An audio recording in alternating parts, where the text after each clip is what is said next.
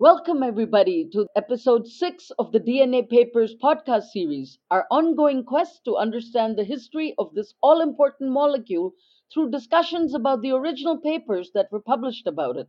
I'm Nirja Sankaran, a historian of science and medicine, and the anchor for the series.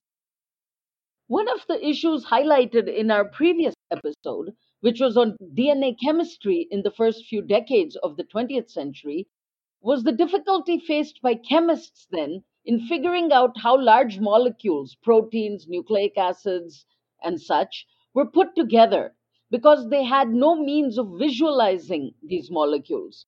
So, while one could find out the chemical constituents, one of the speakers described it as literally a black box. Today's discussion centers around the paper that describes a technique called X ray crystallography, imported from physics into biology for precisely this purpose, namely visualization. Eventually, this technique would go on to becoming the key to determining the famous double helix structure of DNA, which we shall be talking about in a few episodes later. But today's paper, which bears the rather simple title of X ray study of thymonucleic acid by a pair of Leeds based physicists, William Astbury and Florence Bell, is the first instance of this technique being used for the visualization of nucleic acid.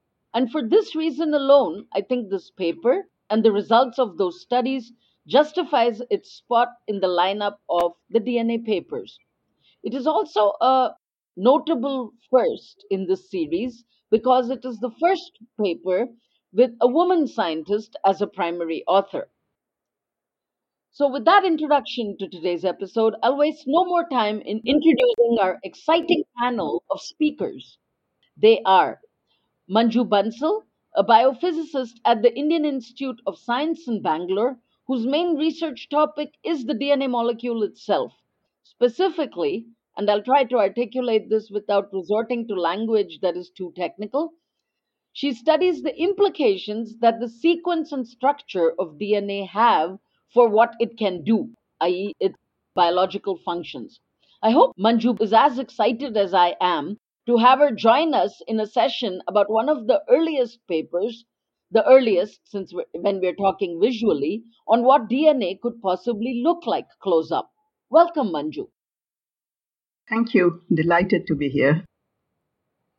If you've been following this series, then you've already met our next participant, Kirsten Hall, in the very first episode on Meisher, a molecular biologist turned historian whose first book in history, called The Man in the Monkey Nut Coat, is a biography of William Astbury, one of the two scientists today.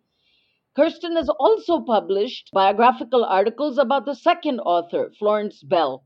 He's therefore in a great position to offer all the relevant context, biographical and rest of it, for today's discussion. Hello, Kirsten. Delighted to have you here. Hi there, Neeraj. Delighted to be here. Thanks very much for the invitation.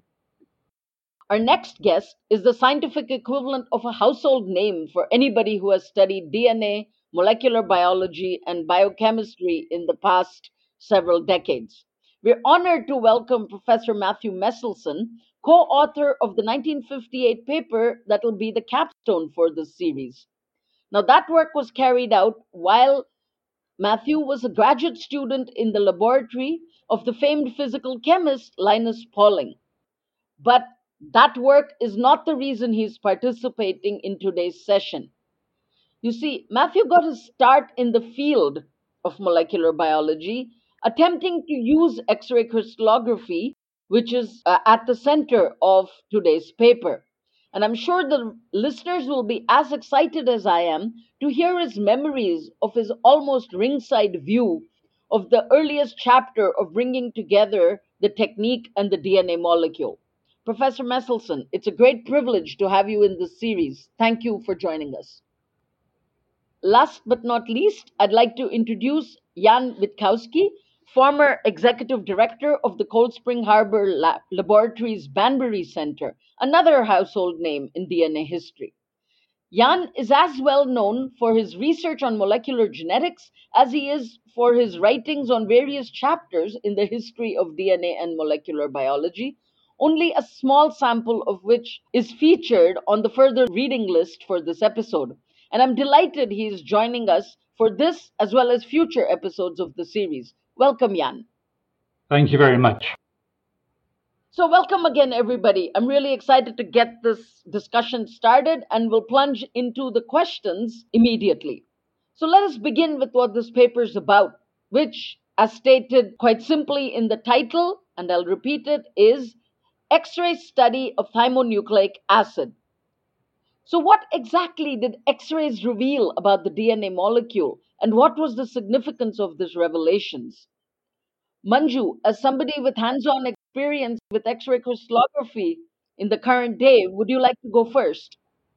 Yes, sure. Actually, the word DNA was itself not coined when this paper was published. Mm-hmm. So maybe I should just mention that the title indicates the way they say thymonucleate was because it was from carp thymus. So it was from the origin of the sample that they used and which they got from Karolinska Institute, if I remember right, that they looked at the picture. But unfortunately, what they had as a sample was a mixture of two different types of DNA structures, or what we subsequently call DNA. So the picture they got was a bit fuzzy. And the reason for that is that, as against single molecule crystallography, what we get for a fiber is an average picture of the whole molecule. And if you have more than one type of molecules, it gets even more fuzzy. But still, the reason we can use X rays because we are using an electromagnetic wave which is of the same wavelength as interatomic distances in all both chemical and biological molecules. So these X-rays differ a bit from the X-rays which most of us are more familiar with, and that is for the medical use. And those are longer wavelength X-rays, so they look at systems or biological structures on a larger scale, that is differentiating between soft tissues and bone, and so that when you have a fracture in the bone, it shows up. Whereas what we use for structural biology work are shorter wavelength, that is about 1 angstrom or 1 to 1.5 angstrom wavelength X-rays, which is equivalent to the interatomic distances. And X-rays, of course, are generated by having electrons go and hit metallic anode, which is mostly copper target, and that generates the X-rays. And by changing the source of the electromagnetic electron radiation as well as the anode, you end up with different wavelength X-rays, which one can use for structural biology. What did the X rays reveal about the DNA molecule itself in this first set of papers about the thymonucleic acid?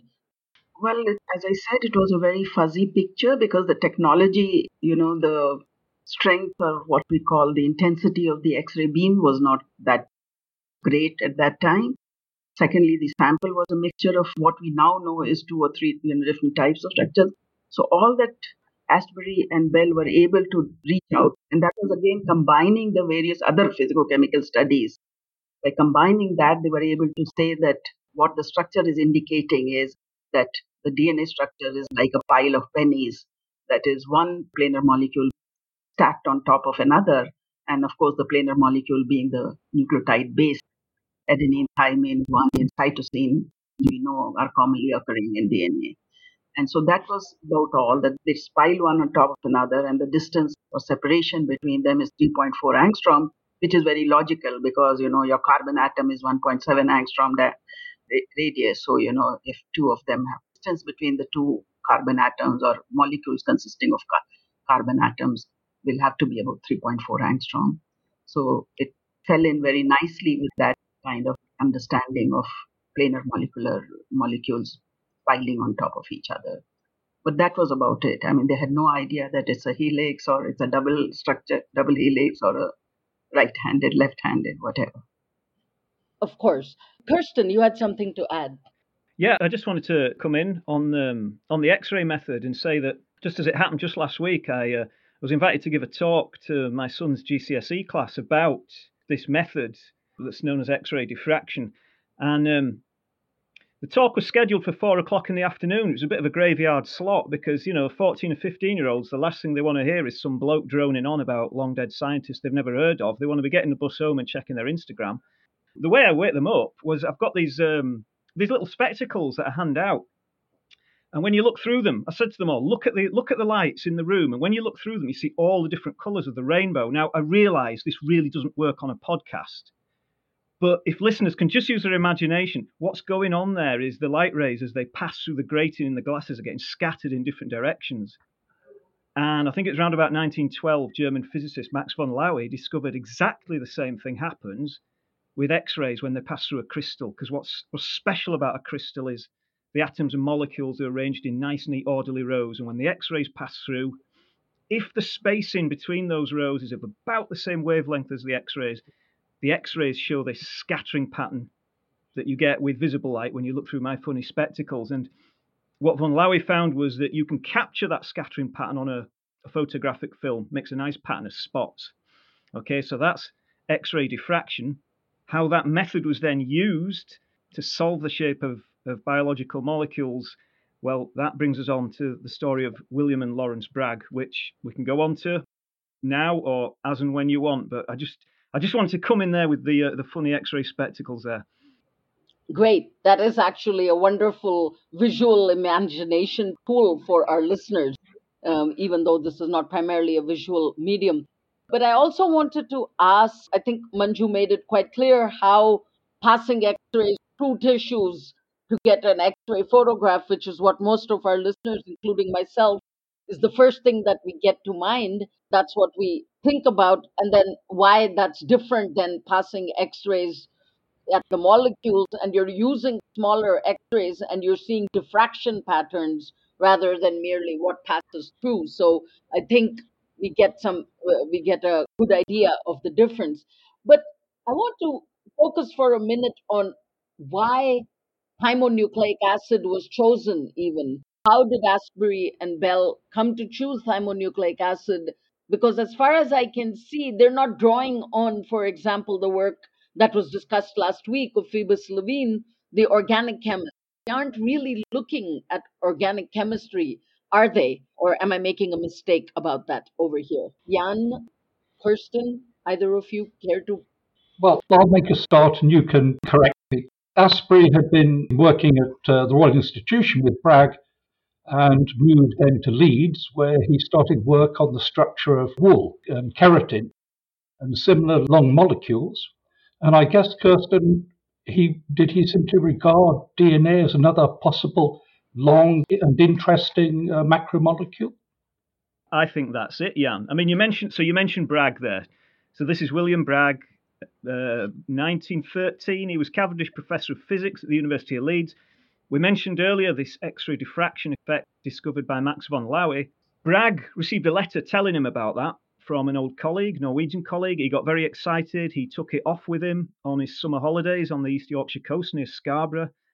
Read up on this letter, and basically then his son Lawrence went back down to Cambridge at the end of that summer, and it said that he was strolling along the backs when he had the inspiration that using that specific pattern of black spots made by the scattered X-rays with some clever maths, you could actually work backwards and deduce the spatial arrangement of atoms and molecules. And he basically then, father and son, spent 1912, 1913 working feverishly in Bragg's lab at the University of Leeds, freezing cold into the small hours of the morning, using this method of X-ray diffraction to work out the crystalline structure of simple substances like ice, diamond, common salt. And for that, they were awarded the 1915 Nobel Prize in Physics. Now, as Jan says, 1915, Bragg had left Leeds. He'd gone down to London. But he wanted to up his game now. So up until this point, he's been using X-ray crystallography to look at the structure of simple substances. Now he wants to know, can it tell us anything about the more complex molecules we find in biological systems? And as Jan said, he's got one very clear example of a biological fiber in mind, and it's a fiber of immense economic importance, and that's wool, because wool was the main raw material for the textile industry. And before Bragg left Leeds, Leeds was a massive centre of textiles. Ever since the Middle Ages, the Cistercian monks at Kirkstall Abbey had been raising sheep, selling their fleeces to foreign wool merchants. Bragg said to the textiles department at Leeds, right, you need to be applying X-ray crystallography to the study of wool. And you need to find yourself a keen young man who can do it. Now, we've got to cut Bragg a bit of slack here. He's a product of his own time, so his imagination isn't elastic enough to accommodate the idea a keen young woman could do it. But he goes down to London, and that's where he meets his keen young man, William Astbury. And he sets Astbury the task of using X-ray crystallography to study wool. And so I think, as Jan says, this is what got Astbury to DNA, because Astbury moved up to Leeds. It wasn't a move about which he was particularly enthusiastic. I mean, he's working with a Nobel laureate in London to come up to leave the capital, come to the provinces, to use X-rays to study the structure of wool. I mean, it seemed to him like his career was at a dead end. He couldn't have been more wrong, because through those structures on wool, he answered a fundamental question that had puzzled biochemists for a long time, and that is, what is the structure of proteins? And proteins are much more than just an important dietary component and a slab of nice steak on your plate or a slab of tofu. They are nature's nanomachines, the workhorses of living things. And what Astbury showed was that proteins are a big long chain of amino acids joined together, and these chains can do something interesting. They can change shape, they can expand or contract. And that explains why wool's stretchy. And that discovery put Astbury on the map internationally as the renowned authority in applying X-ray crystallography to biological fibers. And like as Jan said, that's basically why Karolinska Institute sent him a sample of another biological fiber, not protein, but thermonucleic acid. So sorry, that was a long-winded way, but we got there. No worries. Jan, you had something to say, and then Matthew. Yes, well, very briefly, Astbury started work on these fibres in a rather curious way, that Bragg gave the Christmas lecture at the Royal Institution each year and was notorious for asking his people to prepare samples and things for him to use in these lectures for the public. And he asked Bragg to take some photos, X-ray photos of wool. And apparently Astbury got completely enchanted by this, and that launched him on this career. Yeah, it's interesting, Jan, because Astbury, later in life, he reflected, he said, when he began his work on wool, it had been written off, the exact quote escapes me, but he said basically it had been written off as a really dull, boring molecule, the kind of substance no aspiring biochemist would touch with a barge pole. Later in his life, he gave a lecture called In Praise of Wool, and he was singing its praises. He called it the most exciting molecule in the world. And, you can understand why. He did all right out of wool.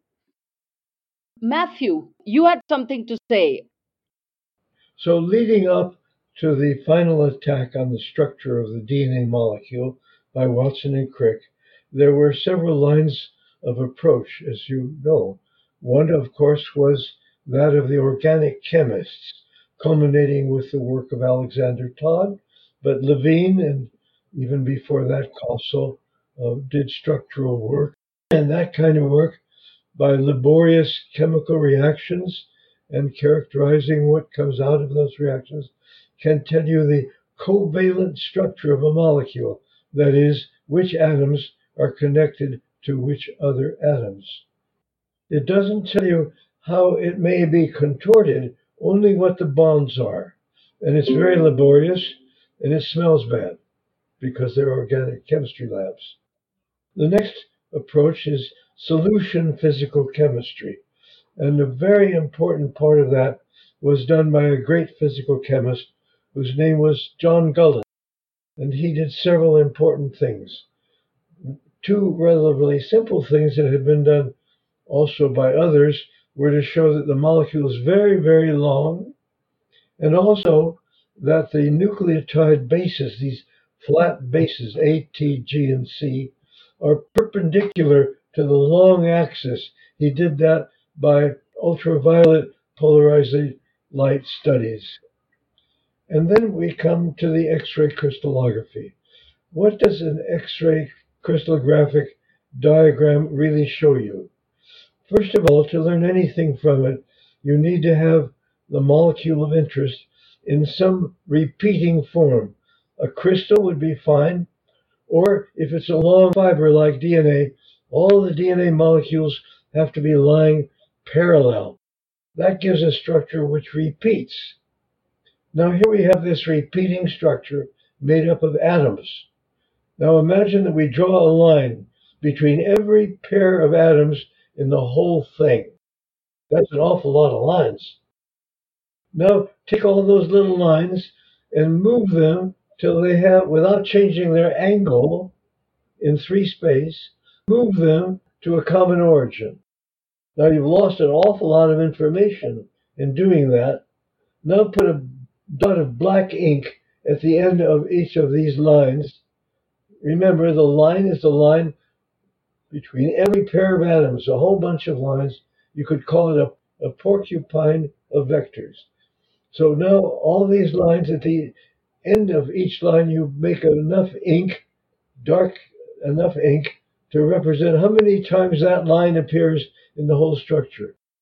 And now you take away the lines, and what you see is these all blobs of ink. That's called a Patterson diagram. And that's what the X-ray analytical method gives you. And the job is to look at that and figure out what it means. And there's various ways that are too technical to talk about for doing that. Now, there's one more thing to say, and that is there's one more way to get the structure of something. And that's because Linus Pauling and his colleagues and other people laboriously measured the angles and bond lengths of all kinds of different molecules. So that it turns out that for a carbon-carbon bond, a single bond, it's always 1.54 angstroms long. And for an amide group, it's always planar. So that all these rules about how to build models. So model building is another way, just like crystallography or organic chemistry or solution physical chemistry. So all these different sciences impinged on the one problem. Does anybody have anything to add to the insights about structure? If not, I'd like to move on to more about the other personality involved in this paper, because we've already talked about Astbury a little bit. But I'd also like to talk about Florence Bell, who is the other author, and what was her role in this paper. Kirsten. Yeah, so I guess I'm guessing that listeners will know that for a long time, Rosalind Franklin was cast as the unsung heroine of the DNA story. The crucial work that she and Raymond Gosling did on their X-ray studies of the DNA structure, particularly taking that famous photograph, Photo 51. I think the time has come for that mantle to pass to Florence Bell. Bell had studied natural sciences at Girton College, Cambridge, and then she'd spent some time with J.D. Bernal at Cambridge. Bernal was another protege of William Bragg, who had learned X-ray crystallography with Bragg at the Royal Institution, and then he'd gone to Cambridge. He was applying X-ray crystallography to globular, soluble proteins like pepsin. And Bell learned X-ray crystallography with him, and then she moved up to Manchester to learn it from one of the masters, one half of the Bragg duo, Lawrence Bragg. This is round about the time that Astbury's done his work on wool. His star is on the rise. He's becoming this big international figure, and emboldened by his success with wool, he wants to cast his net wider. But to do that, he needs expertise. He needs people who are good at X-ray crystallography. So he wrote a letter to Bragg saying, "Can you recommend anyone?" And Bragg could. It was Florence Bell. So 1937, I think, she moved across the Pennines, Manchester to Leeds, not for purely scientific reasons. Apparently, she was actually engaged to be married to a doctor in Leeds. She never did marry him. I'm sure there's a story there somewhere, but I don't know what it is. And so, 1938, Astbury set her the task of taking the first X-ray pictures of DNA. Now, I should say that I'll read you a little excerpt here. So, Astbury's thoughts on women in science. So this is a letter that Astbury wrote to Lawrence Bragg in 1943 about the proposal that Kathleen Lonsdale, also a crystallographer, should be put up to be first female Fellow of the Royal Society. So here's what Astbury says to Bragg. "I suppose the suggestion was bound to come up sooner or later that women should be put up for the Royal Society. And once that's accepted, I don't think you could find a woman candidate more likely than Mrs. Lonsdale to be successful. I should put her at quite the best woman scientist that I know. But that probably is as far as I'm prepared to go. Because I must confess, I'm one of those people that still maintain there is a creative spark in the male that is absent from women. even though the latter do so often such marvellously conscientious and thorough work after the spark has been struck. Well, in Florence Bell, Astbury met his match. He had immense respect for her talent and her intellect. He called her his devil's advocate because she had this great talent of challenging him. Because Astbury had this knack of letting his excitement run ahead of his data, and Bell would rein him in. And I think it speaks volumes that when the Institute of Physics held a conference in Leeds in 1939, he chose Bell to get up and present the work of his lab. Now, unfortunately, she made the headlines for that, but not for her science, because when the local newspaper, the Yorkshire Evening News, reported on that conference in 1939, the headline simply said, "Woman scientist explains." It has this implicit sense of being stunned as if they'd just discovered a zoological specimen previously unknown to science. So that's Florence Bell. As I say, in 1938, she makes the very first attempt to solve the structure of DNA. And for my money, the reason this is so important is what she does with this paper is she shows that you can use X-ray crystallography to reveal the regular ordered structure of DNA. And by doing that, she's very much laying the foundations for Rosalind Franklin, Raymond Gosling, Photo 51, and ultimately Watson and Crick's success. Thank you. I have just a short additional question because the history of crystallography, and Manju, you'll be in a peculiarly good position to answer this question. I think because you're the modern day representation and the heir to this tradition. Crystallography has attracted many fine women scientists. We have a famous Dorothy Hodgkin, Florence Bell, and Rosalind Franklin immediately come to mind. Your work was in crystallography, and I wondered whether you cared to comment anything about why is it a field where women have excelled? Not that women don't excel in other things, but peculiarly in history, it seems to have attracted a lot of stellar scientists. I don't know the early women scientists who were pioneers. I don't think they knew what they were going to discover. But I think once they had set the tone for it, and one can see the beauty of the X-ray pictures itself, and the kind of symmetry and the kind of three-dimensional beauty in the arrangement of in most of these structures. Because as you know, I mean, the DNA structure has now become an iconic representation. And here I should mention that college in which I worked on now in Rutgers University, they have a model of collagen also in front of their lab there. So these structures have become so, I mean, they're just so beautiful that I think to some extent it attracts women also to look at them. But more than that, I think it is also the mathematical symmetry and the whole point groups and space groups and thing. There's such an orderly way in which X-ray diffraction works. So maybe to some extent, Astbury was also kind of having that in mind when he commented about women having a understanding or being attracted and to do work in that kind of field where things are well regulated and orderly. I mean, essentially, you're looking for order from the X-ray diffraction patterns, and that's what you are seeing here. And you're right. I mean, right from Kathleen Lonsdale to Dorothy Hodgkin to Franklin and Florence Bell, of course, was the early thing. But subsequently, also, even now, I mean, there are so many women crystallographers that is remarkable.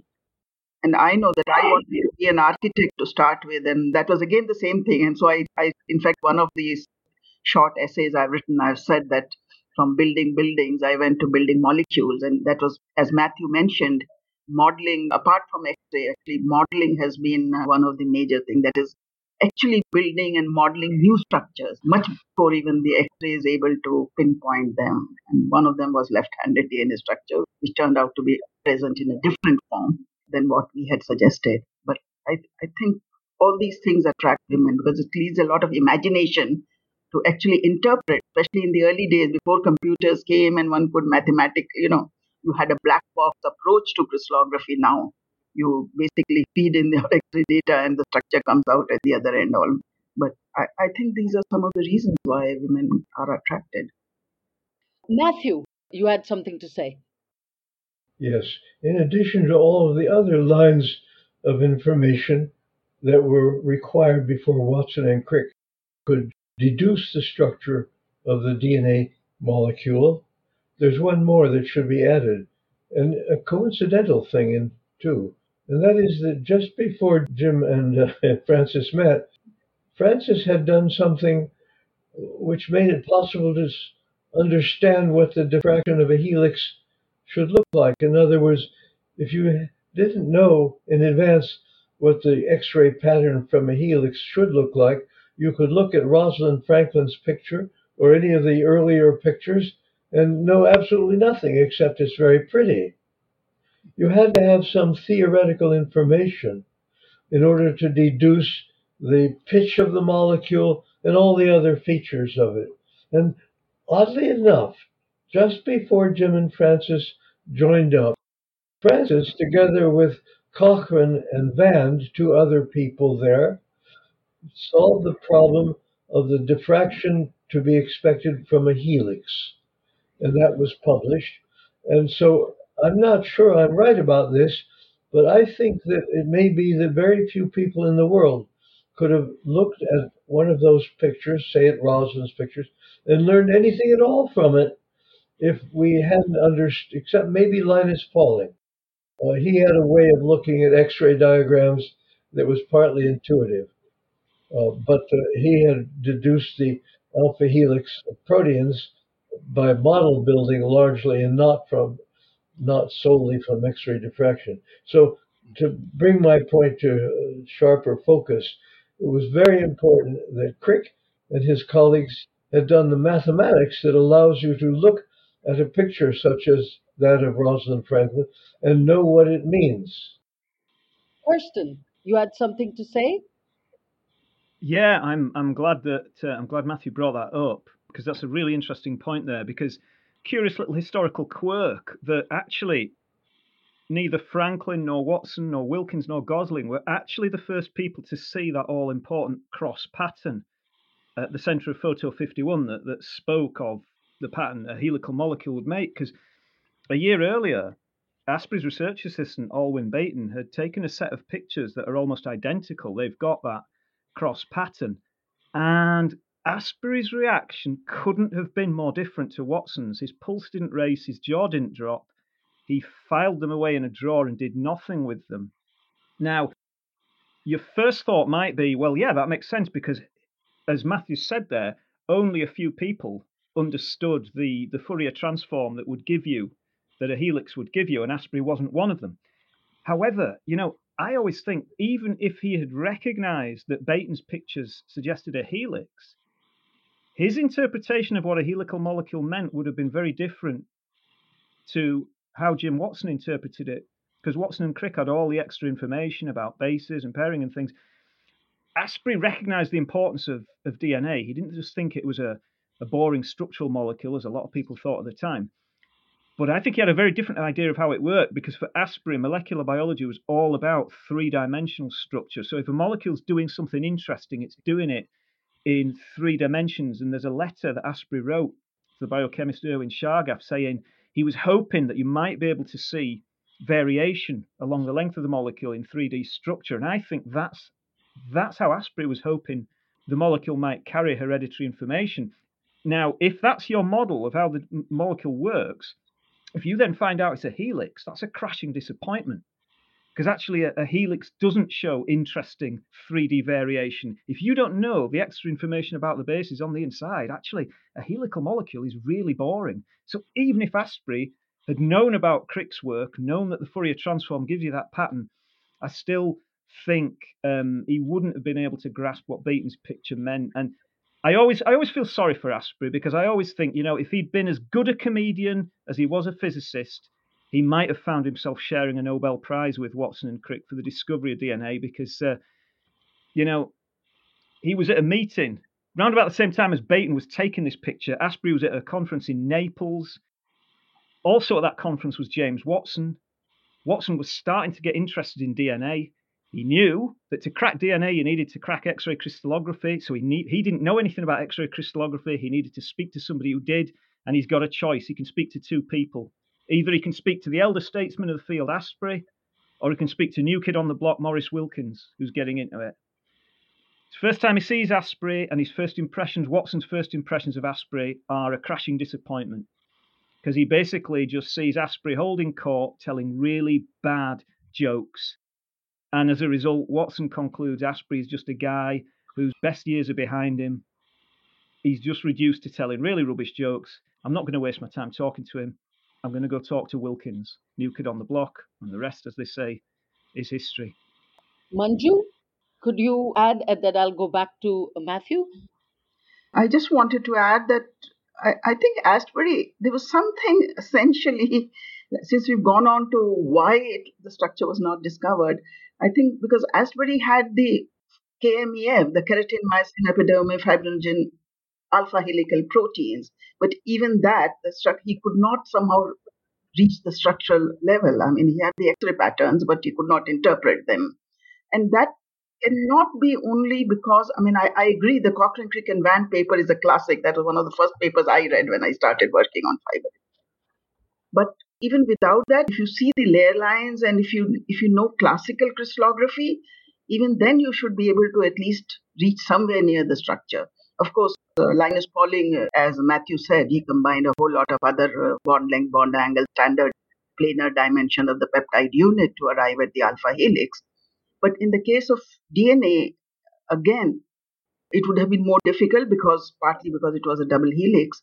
And in addition to the Cochrane, Crick and Van, I think the other part was not just the base pairing, which the Shargaf data of equivalence of A with T and G with C had given, but also Donoghue being there, who was able to point out the two forms in which these bases can occur, a keto form and an enol form. And it was Donoghue who actually pointed out to them that most probably it is the keto form. And it's only when you take, make the correct choice of the A and T and G and C that you end up with the classical Watson-Crick base pairing, which actually is what lies at the heart of the correct structure, because that's what, of course, led to their final sentence in their classic paper, which I think Nirja might want to repeat rather than myself. Thank you. I want to say something about Linus Pauling. What he did is essentially explainable in terms of a single page from his laboratory notebook from November 1952. Just one page. It starts out by saying that Robley Williams had given a talk. He'd come down from Berkeley, gave a talk at Caltech. Linus listened to it. And that Williams, who was an electron microscopist, had measured the diameter just by looking with the electron microscope of a DNA molecule, and it was 17 angstroms. So he assumed from this, since we knew already, of course, that these are long molecules, that it's essentially like a cylinder. And Linus, of course, would know that if you have a fiber where all the molecules are lying side by side, that they would form what's called cubic closest packing, hexagonal unit cells. In other words, if we drew lines between the centers of the four cylinders which are in contact with each other, it would form a shape like that. And that means that the angles at the corners, because that's the way cylinders have to pack, are 60 degrees, 120, 60, and 120. He knew the diameter of the molecule, so he knew the lengths of these sides.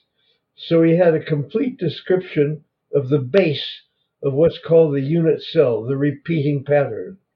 Now, how high is it? That's shown by the X-rays. So now he knew the volume, because the area of the base times the height of the cell, of the little volume, is the volume. Now density is just mass divided by volume. How is he going to get the density? Well, that had been measured by someone else by what's called flotation. Density is just mass divided by volume. So he knew mass divided by volume. He knew volume, and so you can solve for mass. And that gave him the amount of mass, amount of chemical mass inside of this volume. Now, he knew the mass of a single nucleotide, the repeating feature of the DNA molecule. If you put two of those in the unit cell, it doesn't give the right density. But if you put three in there, it comes out just right. He forgot the fact that the unit cell doesn't have only DNA in it. There's also some water. By ignoring the water, he needed to have three nucleotides in the unit cell and therefore wrote in one line, maybe we have a triple helix, exclamation mark, exclamation mark. And that's how he came up with a triple helix. I wanted to back up and ask you another question about Pauling because you were his graduate student, correct? And you began your X-ray crystallography work with him. Now, Pauling and Astbury were great friends. Do you have any recollections of conversations with Pauling about Astbury or what he had achieved and his own discussions with Astbury about DNA? No, I don't remember any of that, but I do remember, but my memory could be wrong, meeting and talking with Astbury. I think he visited Caltech, though I may have met him in England, but I'm pretty sure it was at Caltech. And my impression of him is just what you said. He was kind of he was a regular guy. Not exciting enough, you mean? Oh, I find that very exciting. He was. I imagine he liked his whiskey. He liked to tell stories. He was a really nice guy. Kirsten? Yeah, I just wanted to come in on that one, Matthew, because when Astbury died, his friend and colleague, the botanist R.D. Preston, described Astbury as a man of many parts, scientist, scholar, musician, bon viveur, which is kind of euphemistic way of saying he liked his whiskey, humorist, in some ways a swashbuckler, who was Yeah. always boisterous to the end, with every morning still a Christmas morning. And you think, wow, I mean, if anyone's saying that about me when I shuffle off this mortal coil, I'll be a happy guy indeed. But on the subject of the friendship there between Pauling and Astbury, so you reckon Astbury visited Pauling at Caltech? Certainly Pauling reciprocated. Pauling called in and visited Astbury at his home in Headingley, Leeds, which is usually more famous for a test cricket ground. Astbury actually lived almost literally over the road from the famous test cricket ground. Pauling visited him there, I think it was 52, at which point Astbury would have had Baton's cracking photograph of DNA that's more or less a copy of photo 51. And I know the use of counterfactuals is very controversial amongst historians, but I always wonder what would have happened if Florence Bell was still on the scene, because unfortunately, just as Bell's work on DNA was picking up momentum, it was brought to an abrupt halt by events in the wider world. She was basically called up for war service in Second World War. She went and joined the Women's Auxiliary Air Force. Astbury begged the War Office to keep her in his lab because she was so good, but his pleas were in vain. University of Leeds kept her post open, but 1943 she wrote to them saying basically forces bigger than science had intervened in her life. She'd met a US serviceman, she married him, and she emigrated to the US. Now, if things had played out differently, if Astbury's letter to the War Office had been successful and Bell had still been on the scene, I reckon there's no way that an X ray crystallographer of Bell's caliber would have let Astbury just sit on those photographs of DNA and not show them to Pauling. She would have been urging them to, she would have said, like, you've got to show this to Linus Pauling, but hey, there you go, the road not taken. So Yeah, that is extremely provocative, counterfactual. Actually, historians like counterfactuals. Next session, we're going to have somebody who wrote an entire paper based on a counterfactual. But I wanted to also ask you a bit more about Bell because, in addition to being an ace crystallographer, it is in her thesis that we see the first glimmerings year ahead of Avery and the discovery that DNA was the material of the transforming principle and therefore of genes. Her speculating in her thesis that DNA is like virus. It's where all the reproductive activity is happening, and therefore it could be very important. I don't have the quote right in front of me, but if Kirsten, you have it and are able to read it out, I'd really like. And then I'd like to hear further comment on where do you suppose she got those ideas from? Because there's very little go on as to get the provenance of those ideas.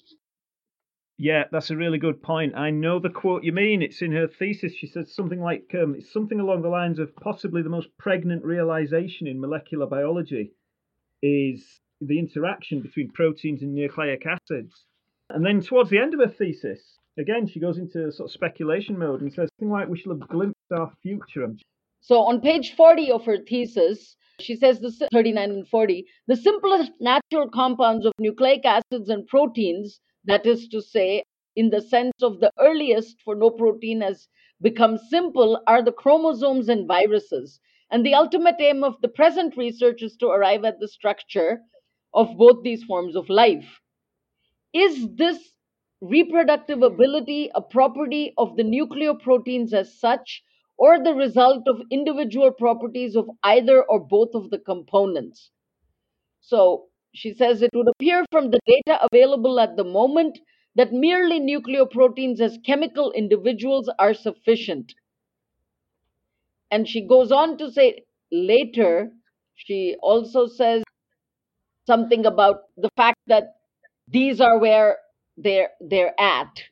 Yeah, I've got that later quote here. She says, possibly the most pregnant recent development in molecular biology is the realization that the beginnings of life are closely associated with the interactions of proteins and nucleic acids. And then towards the end of her thesis, she's kind of grasping that there's going to be profound implications for research in that area, because she says the limits of our horizon widen beyond imagination. We shall have glimpsed at last what we are. And I think the significance of that thinking at the time is that, I guess if you were to go out onto the street now and take a straw poll of people, most people, regardless of whether they've got a degree in biochemistry or not, most people get that DNA is doing something really important in biology. Now, that may be in large part thanks to, the success of films like Jurassic Park and Jurassic World and all the Marvel superhero films. DNA has become a cultural icon. You get sports football managers talking about the DNA of the England football team. Back in the 30s and 40s, very different, very different. Most scientists thought that proteins were the carriers of hereditary information, and with good reason as well, because DNA was just shown to be this simple molecule of 4 repeating bases. Well, how on earth could it encompass the diversity of living forms? How could the diversity of living forms be represented in an alphabet that's just got 4 letters, whereas proteins are made up of about 20 amino acids? So I think that makes what Belle's saying there in her thesis even more interesting. That she seems to be one of the few who were first recognizing that this stuff might be really important. But as you say, where does that come from? Jan, do you have any ideas on this, being the most historical out of the lot of us, other than Kirsten? I think that we're perhaps reading too much into this. I think Kirsten, the general idea is that DNA wasn't even called DNA then, of course. It was generally recognized, I think, that because of the association of nucleic acids with chromosomes, there was a strong chance that they were somehow involved. And the key thing, I think, for recognizing the function of nucleic acids was understanding the coding aspect of them, and that didn't come till very much later. So I think what Bell was saying was probably in the air of the time. I think that's exactly right. I would add only a footnote, and that is that the action spectrum for mutation, which had been measured, showed that ultraviolet light of the frequency that's absorbed by DNA makes mutations, and ultraviolet light of the frequency that's absorbed by proteins does not. And at least for geneticists, that suggested that the DNA was the information carrying component. That's really interesting. So I wanted to add one more thing. When I taught this paper as a lineup of DNA papers to a class of biologists, a couple of students identified this one as their favorite. Now, part of it might have been simply that this paper was much shorter. They had to, it was flanked by Griffith and Avery, which are some of the longest papers. But they also said one of the reasons they really liked this paper is it's so direct. And they were excited by some of the implications. And I was wondering if any of you, looking back at that paper, can point to lines that you think are, point to passages that you think are particularly exciting to read from a historical perspective. Kirsten? Yeah, and it's not a single line. It's the actual paper itself, and I'll tell you for why. Okay, so let's just go back to Francis Crick. All right, Francis Crick was a physicist by training. I think in the Second World War he'd done work for the Admiralty. Yeah, and yet he'd now turned his attention to biology.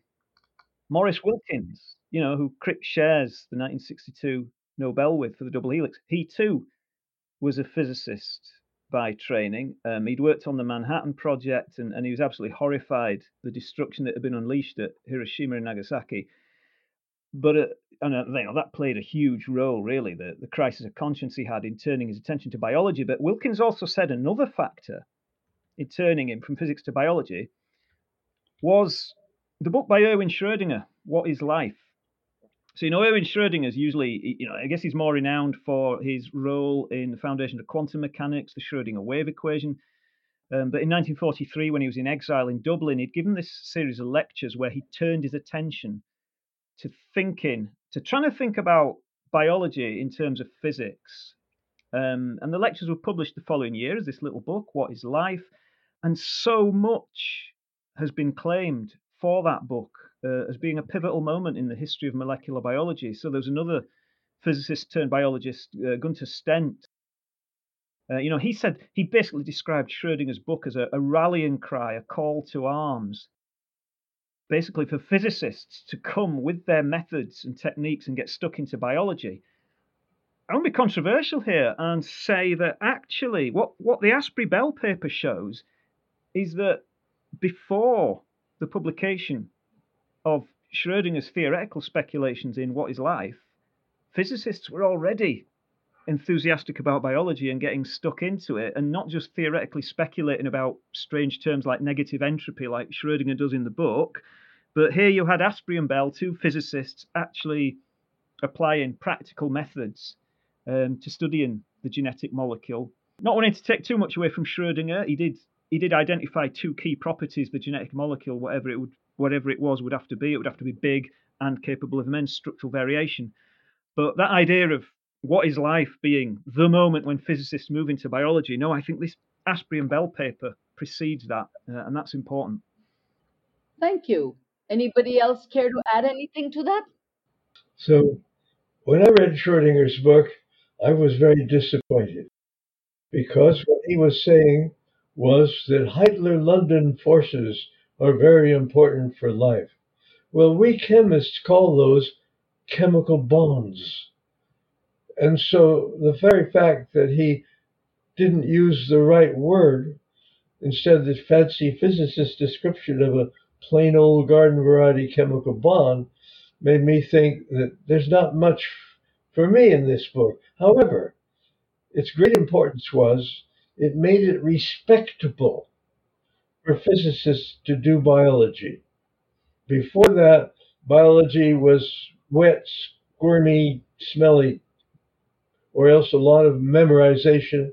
I think that the reason that some very good physicists became interested in biology was because it was made respectable by Schrödinger's book. Yeah, I agree with Matt on that. And of course, both Linus Pauling and Max Perutz wrote very scathing little essays in a celebration of What is Life. And I think actually, when you talk to Jim or to people, I think there's a lot of retrospective elevation of What is Life, claiming that it actually had a bigger impact than it did. But certainly, I think Matt's point that the fact that Schrödinger, this eminent physicist, showed any interest in biology at all was encouraging to people. Yeah. Okay, thank you. Yeah, I remember it was published the same year as the Avery paper in 1940, and it mentions the word code script. And somebody tried to push McCarty into saying something about that, and he said, "We didn't know anything about it. We were medical scientists." The impact is, I think, as you've mentioned, more because it made biology respectable.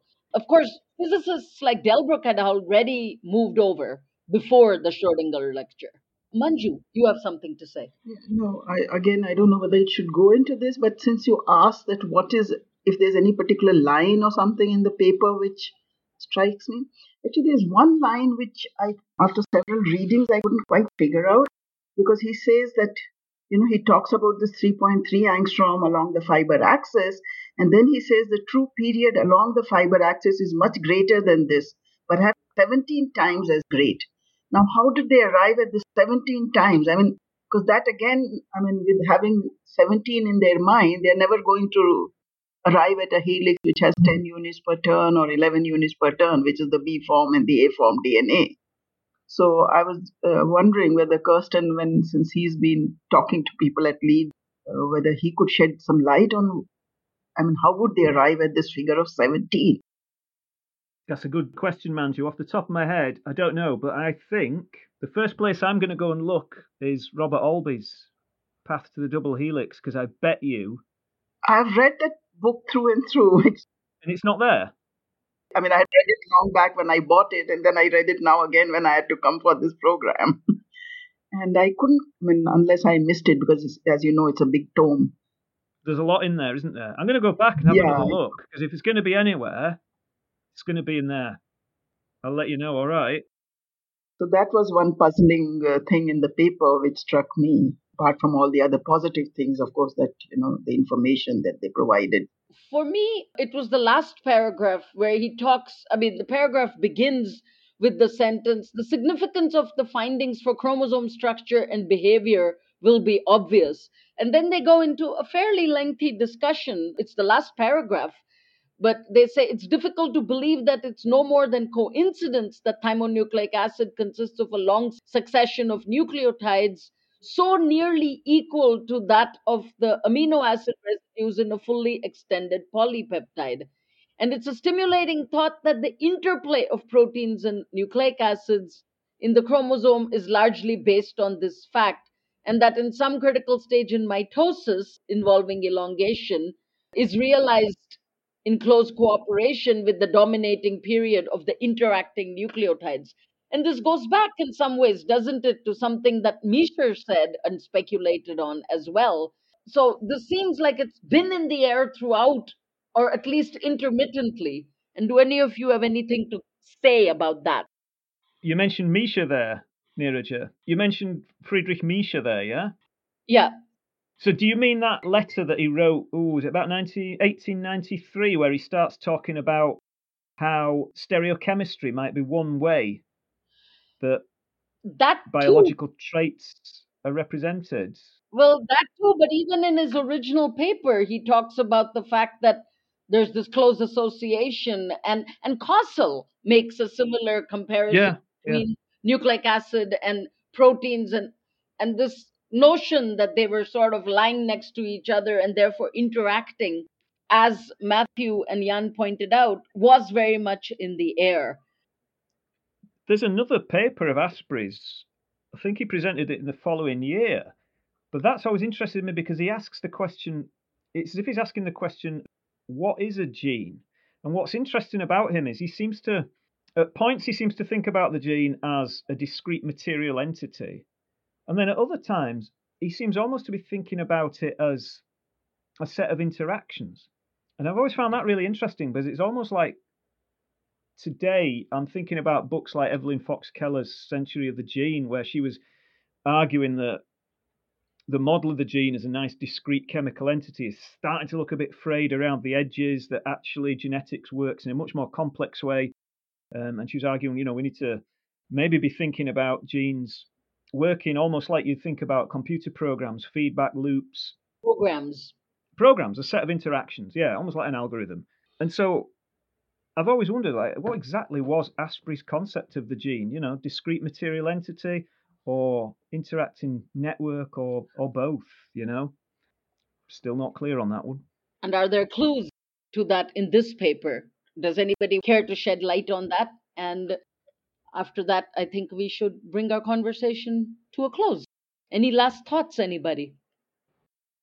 Coming back to Gerson's point about what Astbury thought of the gene, this is not answering that question, but I've just looked through their long paper in Cold Spring Harbor Symposium, and the word gene, chromosome, what else did I look? Simply not are not there. It's almost as though Astbury here, oh no, chromosomes are mentioned, but they're treating nucleic acid as a structural element of chromosomes rather than having a relationship to heredity or to the gene. Yeah, the paper I'm thinking of, I think, it was given at an international congress on the gene in 1939. I'll send it to you. I'll send the details to you. My last thought on all this was I just listened to the third podcast in this series about chromosomes today, and I really liked an observation by is it Betty Smokovich from Florida about Sutton's work on chromosomes and how he was working on the chromosomes of grasshoppers, but he was doing that in Kansas for very clear economic reasons, that grasshoppers were of economic importance because of the threat they presented to the crop. So what you had there was this intimate relationship between clear economic, very local economic needs and some pretty fundamental scientific questions that were being asked. And time again, I think you see a pattern. I mean, even if you go back to Mendel and he's hybridizing his peas, he's doing that in the tradition of, in the context of a tradition of hybridization that was really big in that part of Moravia, plant hybridization, sheep breeding. You mentioned Misha there. Misha did his first work at, in the freezing cold labs at the castle at Tübingen when he's extracting DNA from white blood cells washed out of pus from surgical bandages. But thankfully, a few years later, he finds a much more savoury source for his nuclein, thanks to the bulging testes of the Rhine salmon in Basel, because Basel's got this thriving salmon industry. So we're getting all these examples where thanks to the local particulars of the local industry and economic needs, feeding into these fundamental scientific questions. And this paper we've discussed today is the result of that pattern again, because you've got, as I said, wool and textiles were the lifeblood of the Leeds economy, and they're feeding right straight into these explorations of the genetic material. So time and time again, you're getting what I think is this really interesting dynamic between very practical, very economic needs and what you might call blue sky research. Well, tempting as it is to spend more time with all of you, gathering wool, so to speak, and spinning yarns about DNA and the various characters that people the research into its structure and function, it's time to end this session. I'd like to thank you all for a very interesting and informative session and can't wait to welcome you back to other episodes in the future. Thank you too to all our listeners. This has been a podcast from the Consortium of the History of Science, Technology and Medicine, and we hope you enjoyed this episode enough to tune in back next month.